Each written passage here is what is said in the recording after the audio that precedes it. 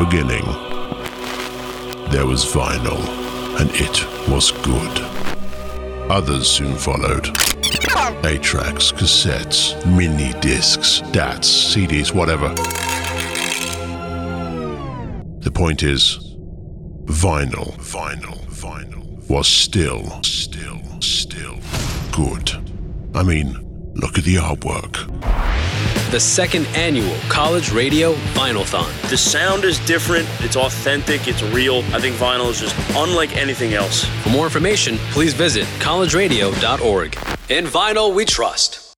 You are listening to the second annual College Radio Vinylthon. This event is organized by the College Radio Foundation, and over 65 college radio stations in the USA are taking part by playing vinyl throughout the day. Some stations are even going 24 hours of vinyl only. Today is about celebrating the unique music format of vinyl, and also the fact that college radio still plays vinyl on a daily basis. In this program, we will also feature a keynote interview with 11-time Grammy Award-winning producer and musician Daniel Lanois. And you'll also hear shout-outs from college stations and famous radio personalities, too. So we hope you enjoy the second annual Vinylthon. In vinyl, we trust. This is Vinylthon. All vinyl, all day. Because when the needle drops, the power rises. Get some more information at collegeradio.org. Let's play Vinyl on Fire. Your house is on fire and you can only save 3 records. What would they be and why? My name is Mairead, rhymes with parade, and I am one of the assistant music directors here at Brave New Radio. I would have to say that my top 3 albums, it was actually, please know that this is like one of the hardest decisions I've had to do, is pick 3 albums to save from a fire. But my top 3, in no particular order, would be Bob Marley's Legend.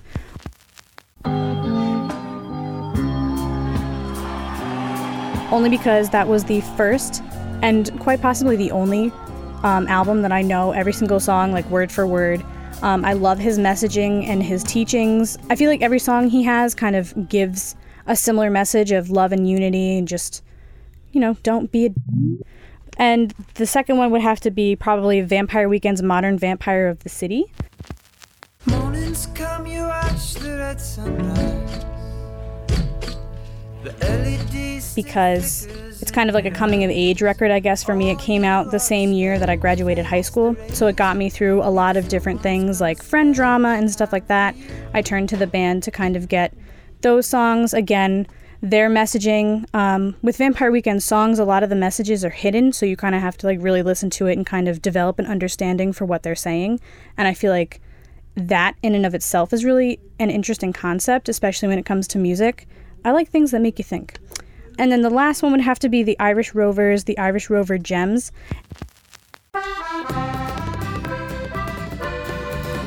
In the year of our Lord. And that's pretty much just every single hit that the Irish Rovers have had. I personally have Irish heritage to me, so I feel like that's part of who I am and what I grew up around, so it reminds me a lot of my family and who I am. So those would probably be the 3 records that I would save from a fire. The second annual College Radio Vinylthon. For more information, please visit collegeradio.org. In vinyl, we trust. Let's go with Jukebox Gold. Celebrating 68 years of student-run radio from the campus of Kansas State University, have a great Vinylthon from all of us here at 91.9 KSDB FM. Jukebox Gold.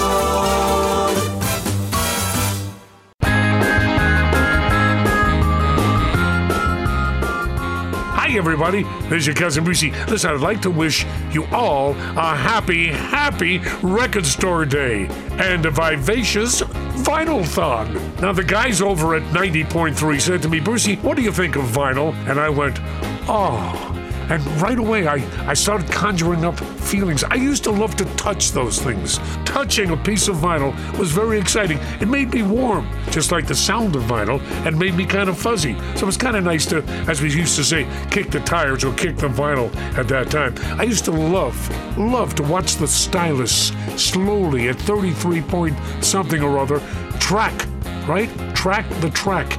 And he's a take for almost ever. I loved watching the stylist do that. Vinyl, cousins, will never, here's my prediction, vinyl will never, ever be final. Vinyl will always be here. Here is spelled H-E-A-R. Did I really say that? Oh, vinyl's terrific.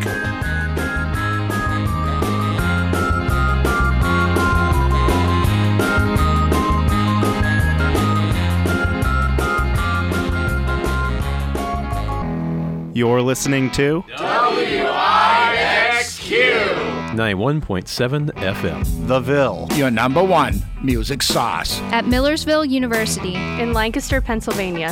And this is Vinylthon. And now, exclusively for this Vinylthon, an interview with Don McLean, thanks to Montclair State University Radio, WMSC. A long, long time ago. Don McLean is one of America's most iconic singer-songwriters and known around the world for his classic hits American Pie and Vincent, Starry, Starry Night. Since first hitting the charts in 1971, Don has earned 40 gold and platinum records worldwide, and in 2004 he was inducted into the Songwriters Hall of Fame. His world-famous hit American Pie has been recorded by several artists from many music genres, including Madonna. The late George Michael also covered his Iraq War protest song, The Grave.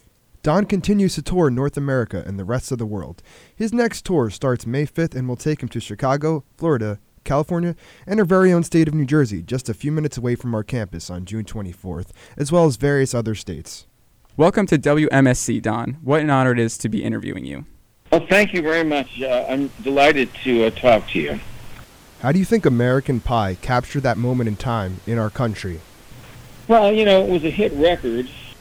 Today, you really don't have hit records the way you had them back when that song was a hit record, or any of the Beatles songs or the Rolling Stones or, any of the big hits. There were only 2 or 3 radio stations in New York City that played the top 40. And the song would go all around the world. It was major when you had a hit record. Now there are so many outlets, for music that it just seems fractured to me.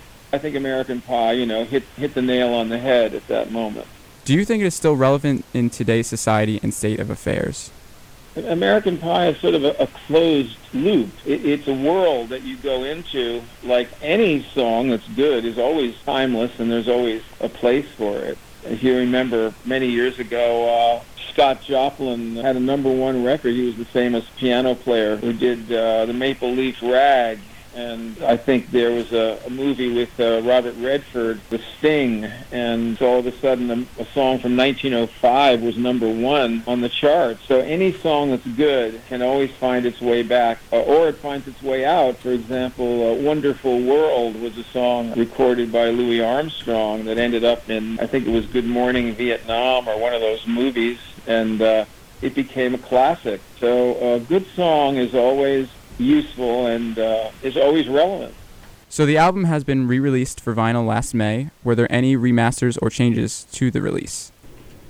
I hope not. I wasn't asked for my approval, but I would hope it would be exactly the way it was when it came out, because, that's the last word. One of the nice things about vinyl, if you buy an album, one of those albums that's like overstock, that you get them a lot of times that they weren't sold back in the 60s or something. That's the last word. If you got a Beatles album, that was from the 1960s, brand new, if you put that on a turntable, that's exactly what George Martin wanted you to hear. Your track, American Pie, topped the Billboard charts 45 years ago. Why re-release the album on vinyl, and how did vinyl impact your career as well as your music? Well, everything was vinyl for, what was it, 40 years or something? Records were... Then RCA came up with a way of making thinner records. So they weighed less and they took up less space. And you could almost fold them into a cone, and they didn't warp. So, they were always working with vinyl. And that was my era. I remember going into a record store when Michael Jackson's album Bad came out. And if, a pretty good recording artist would have a bin of stuff. Michael Jackson had his albums stacked from the floor to 6 feet high in about all over the store. The amount of albums this guy was selling was just amazing. And so I do remember that. And then it started to change. My career seemed to be in a dip in the mid-'80s, and after I'd had a number one record and some other songs on the charts, with the number one was Crying. And by 1985, I mean, they were selling out all the vinyl. And then a year or so later, somebody showed up with a CD of American Pie or The Best of Don McLean or one of my other albums that I'd made. And then that started to grow. The CD thing began to grow. But I think that when you have all digital sound, I think it's cold. Some of the folks out there who are interested in how these records are made, if you listen to some of the Beatles records, the sound on George Harrison's guitar is very silver and very liquid, and it's because of tube equipment that was really old that the BBC had, equalizers and things that were, from the 40s, that made the guitar sound just great. So, it's kind of like Spam and Ham, you know what I mean? Ham's the real thing, and Spam is the thing that's the digital. It just doesn't quite taste the same, but people want the real thing, I think. What is making people all of a sudden buy vinyl again? Is it an aesthetic trend, or do you think it's back for good? I don't know. Maybe they like the experience of holding the album and reading the notes and seeing the cover again and hearing the thing. I think it's giving them, really, CD is dead now. What you get now is downloads. They're sort of sound patterns that come out of the night, out of the sky or something. I think people want the impact of an album, and they can sit and listen to it, and it will last a lot longer than a CD will. I mean, CDs crash and they get skip and stuff, but you take care of an album, it'll last, 100 years. Do you think album artwork and covers are important anymore? People are only downloading music, like you said, so do you think that album artwork holds any value in today's music? Well, if I were to be truthful, and I hope I always am, I would have to say that songwriting and album art are both disappearing. Real songwriting with real melodies and real lyrics. There's a lot of repetitive stuff that's... I was watching a video of Coldplay, and they're so huge, and I know they're very popular, and I don't want to step on anybody's toes, but the show had lasers. Oh, my God, it was just so elaborate, and the audience is just so excited and everything, and the song is playing, but I can hardly hear the song. It's almost background music for the visual aspect of the show. Do you think that college radio stations really help bolster your sound and fan base during the release of American Pie? Yes, definitely. The college radio and underground radio were the big supporters of my albums when, there wasn't a song that was on the chart, and the kids on the campuses would play them, and underground radio. And they would play like the whole side of a record or something, not just one song, and, talk about the artist. That's the thing about hit records, play the one song, and they don't really talk much about anything except, the next song that's coming up. College radio and underground radio would also pioneer new sounds and support new acts. I'm sure that college radio today, forefront of bringing forward a lot of new young acts that wouldn't get on the radio, on the AM radio, because it costs like millions of dollars to have a career now. Don, it's been a true pleasure talking to you. For WMSC, I'm Mike Stringham. And I'm Austin Resnick. Bye, bye, Miss American Pie. Drove my Chevy to the levee, but the levee was dry. Them good old boys were drinking whiskey and rye and singing, "This'll be the day that I die." You are listening to the second, not the first, but the second Vinylthon ever. Let's play Vinyl on Fire. Your house is on fire and you can only save 3 records. What would they be and why? Hi, this is Pete Creighton from WXAV 88.3 FM Chicago, and the question has been presented in front of me. If I could only save 3 vinyl from a fire, what would they be? That's a rather difficult question for me because I love vinyl, and I would try and save all of them because all of them have some sentimental meaning to me. But my arm's being twisted, and I must choose only 3 to save from a fire. So my 3, in no particular order, would be the Beatles' Rubber Soul,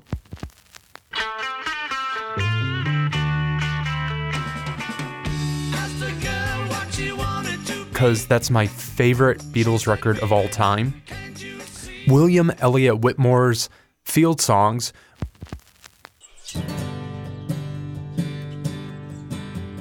which is, in my opinion, his best record he's done, but that really got me through a difficult time period in my life. And finally, this is an odd choice, but I'm a huge Sherlock Holmes fan, and I have a couple of the Basil Rathbone Sherlock Holmes movies. The audio from the film is printed onto vinyl. So I would take my favorite movie from that, which is The Voice of Terror. Holmes, how are you? It's so good of you to come. Good afternoon, Sir Evan. Your card opened all doors. So those are my 3 selections: Sherlock Holmes and The Voice of Terror, William Elliott Whitmore with Field Songs, and the Beatles with Rubber Soul. Hey, what's up? It's Jose Manga from SiriusXM, and welcome to the 2nd annual Vinylthon right here. All over the country, college radio stations are going off.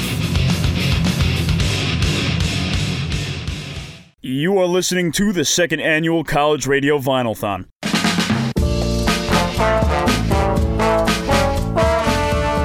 Hello everybody, this is Sophie from Elastic Bond, and we love vinyl because it takes us back to those days when soul music was born, and we love college radio because it's unfiltered, sincere, and it gives room for people that think outside the box. Happy Vinylthon and Record Store Day.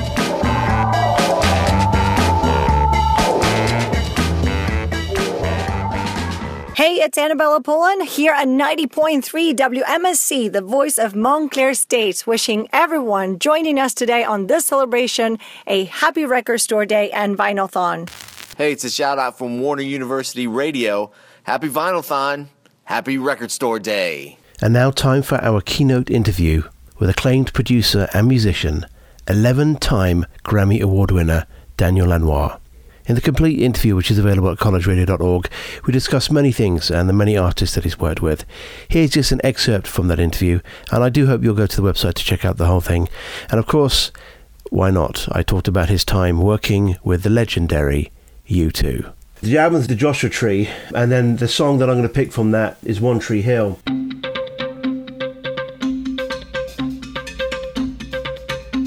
And, I mean, the whole album, you could pick any song from that, really. That particular song, One Tree Hill, the song was about Greg Cowlwright, who worked for the band and then was killed in July 1986 in a motorcycle accident. So the story goes with that song, Bono did one take, only sang it once. Is that true? I think that's true. It's a little vague in my mind because that's a long time ago, and I didn't work on that song on the because, we did some mixes for the reissue of the record, and Eno did One Tree Hill, I believe, and I remixed Running to Stand Still. But you're right about Greg. Unfortunately, had a motorcycle accident, and we lost him, and he was a magnificent man and stood out in the crowd there in Dublin. But there were a lot of one takes on the Joshua Tree, vocally. I could speak a little more about Running to Stand Still because that's the one I just remixed. And if you don't mind segueing into that one. No, not at all. Running to Stand Still is one of the most intimate songs in the entire album, isn't it?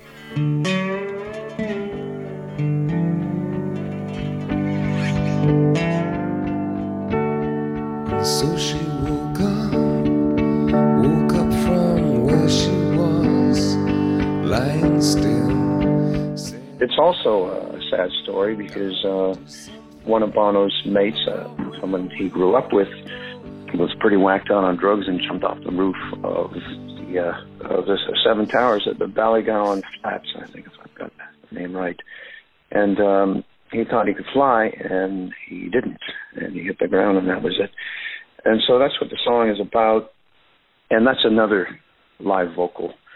And it's obviously an emotional song for Bono, and it really comes through in the singing. But when folks out there have a chance to listen to the remix, we were able to provide a new emotional dimension to the vocal with this new instrumental arrangement. That, especially in the second verse, when you listen to it, it has a beautiful, complex arrangement, much like Bernard Herrmann might have done in the 50s. I'm a fan of Bernard Herrmann, so for me to visit Bernard's world and apply it to the second verse in Running to Stand Still was a very special moment. And I got a nice compliment from Bono that he could barely hold back the tears when he heard the remix. Is that remix on the 30th anniversary edition of the album that's being released? That's correct, yes. Your entire career, if you look at it, it's a profile in musical courage in a way, because you've done it all and you've been experimental and much like college radio in a way, because college radio is the world I come from. College radio has always played music as well that's been out there. I've always loved radio. I came up on radio, and it had, of course, something very mysterious about it, and there was some very smart disc jockeys in the Toronto area where I grew up as a teenager, and they were playing all kind of far-out selections, and a couple of them were practically beat poets, and so they'd go on. They were probably high on something or other, but they really took the listeners on a journey. And, I've spoken with Bob Dylan about this because he came up in a similar way where, television didn't exist when he was a kid, so you had to imagine what people looked like, and there weren't all the music magazines and so on. So, but then we in my first recording studio, we actually got a radio transmitter installed in the basement of the studio, and we used it to transmit to the car, so we got to ride around. Take the car, drive around the block, and check out a mix right on the radio. It had maybe a 1 mile radius or something like that as its power, but it was a lot of fun, and I still love radio to this day. But most of all, I appreciate surprises on radio, and I guess the brave hearts of surprises were always in college radio stations, or at least the lesser commercial stations where the programming was not determined. Programming was in the hands of the disc jockey, and I still like that idea today. When I told people I was going to be interviewing you, they wanted me to check out the veracity of this story, and that is the recording of Achtung Baby with U2 in 1991. And the story goes, and I know you've heard this obviously because you were there, but the band was really having trouble coming together in the studio. And in fact, there was even rumours that the band would even split, or it was pretty bad, the divisions in the studio. But you were instrumental in bringing the band together and helping the Edge come up with a chord sequence, or encouraging him to come up with a chord sequence that would become the song One. And as he was playing the guitar, it was then the breakthrough moment that the band needed. Is that accurate to say that happened? What happened from your experience?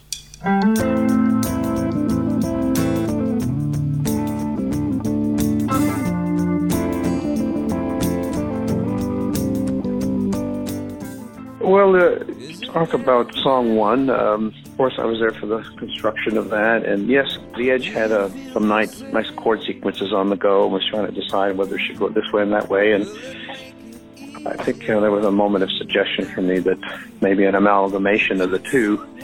And given that I'm musical and I can play the guitar myself, I was able to make a suggestion that made sense to the arrangement. And that I think that stringing together helped the song along nicely.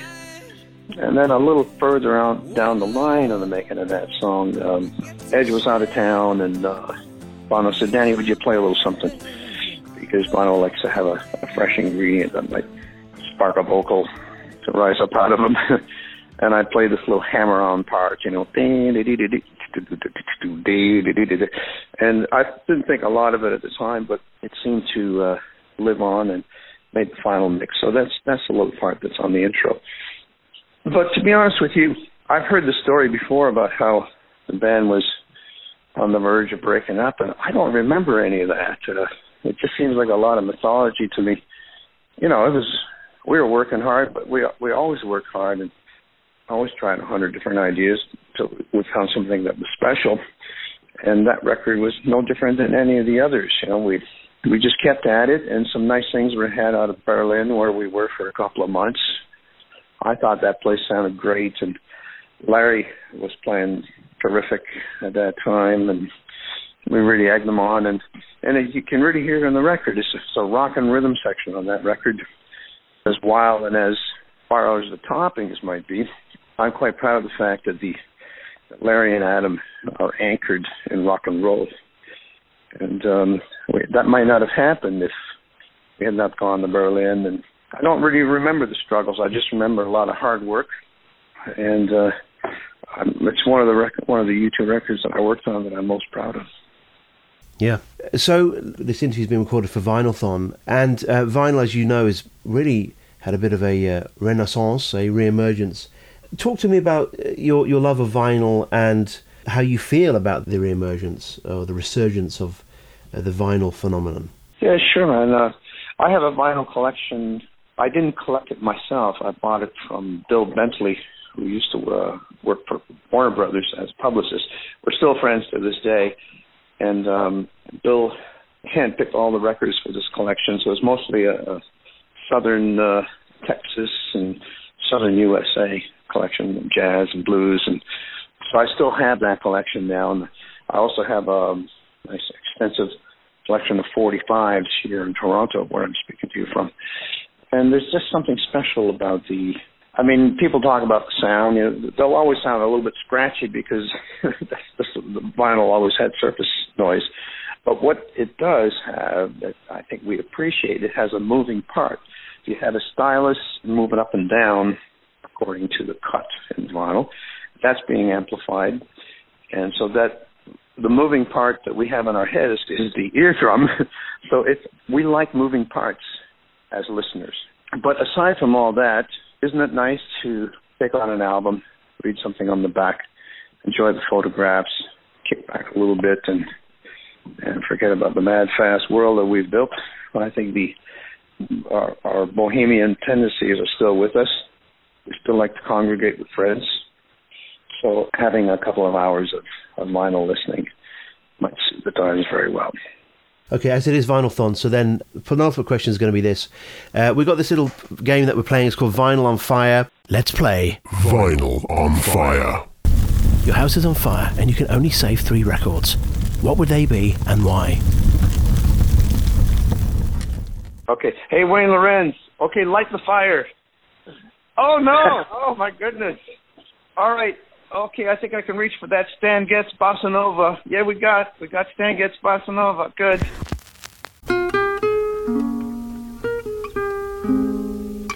Oh, I couldn't do it without Jimi Hendrix. Oh, hang on. Okay, Electric Ladyland. That's fine. Yeah, man. Great.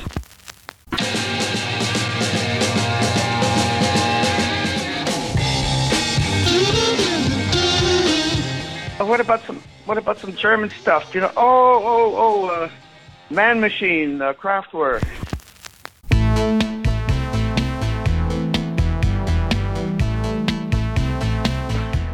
There we go. Kraftwerk, Jimi Hendrix, and what was the first one? Stan Getz, Bossa Nova. Bossa Nova. Those would be your 3. And can I ask why those would be your 3? They were the closest ones to... I've been getting burnt when I ran back into the room to get them. I had to leave out the other 1,000 favorites. Well, Stan Getz is a very romantic record, Bossa Nova. And that's worked well for me on several romantic evenings. And then I'm such a fan of Jimi Hendrix. And so Electric Ladyland has that beautiful guitar playing and a sense of experimentation and adventure that appeals to me. And then Man Machine, Kraftwerk. I think that's got the model on it, does it, Wayne? Down, down, ding, ding, ding, ding, ding. What's interesting about Kraftwerk is you hear a lot of early hip-hop in those records. I think, believe it or not, that the Germans would have been part of the spine of building American rhythmic music. I like the robotic and the machine-like tonality of those records, of the Kraftwerk records, and that's one of them.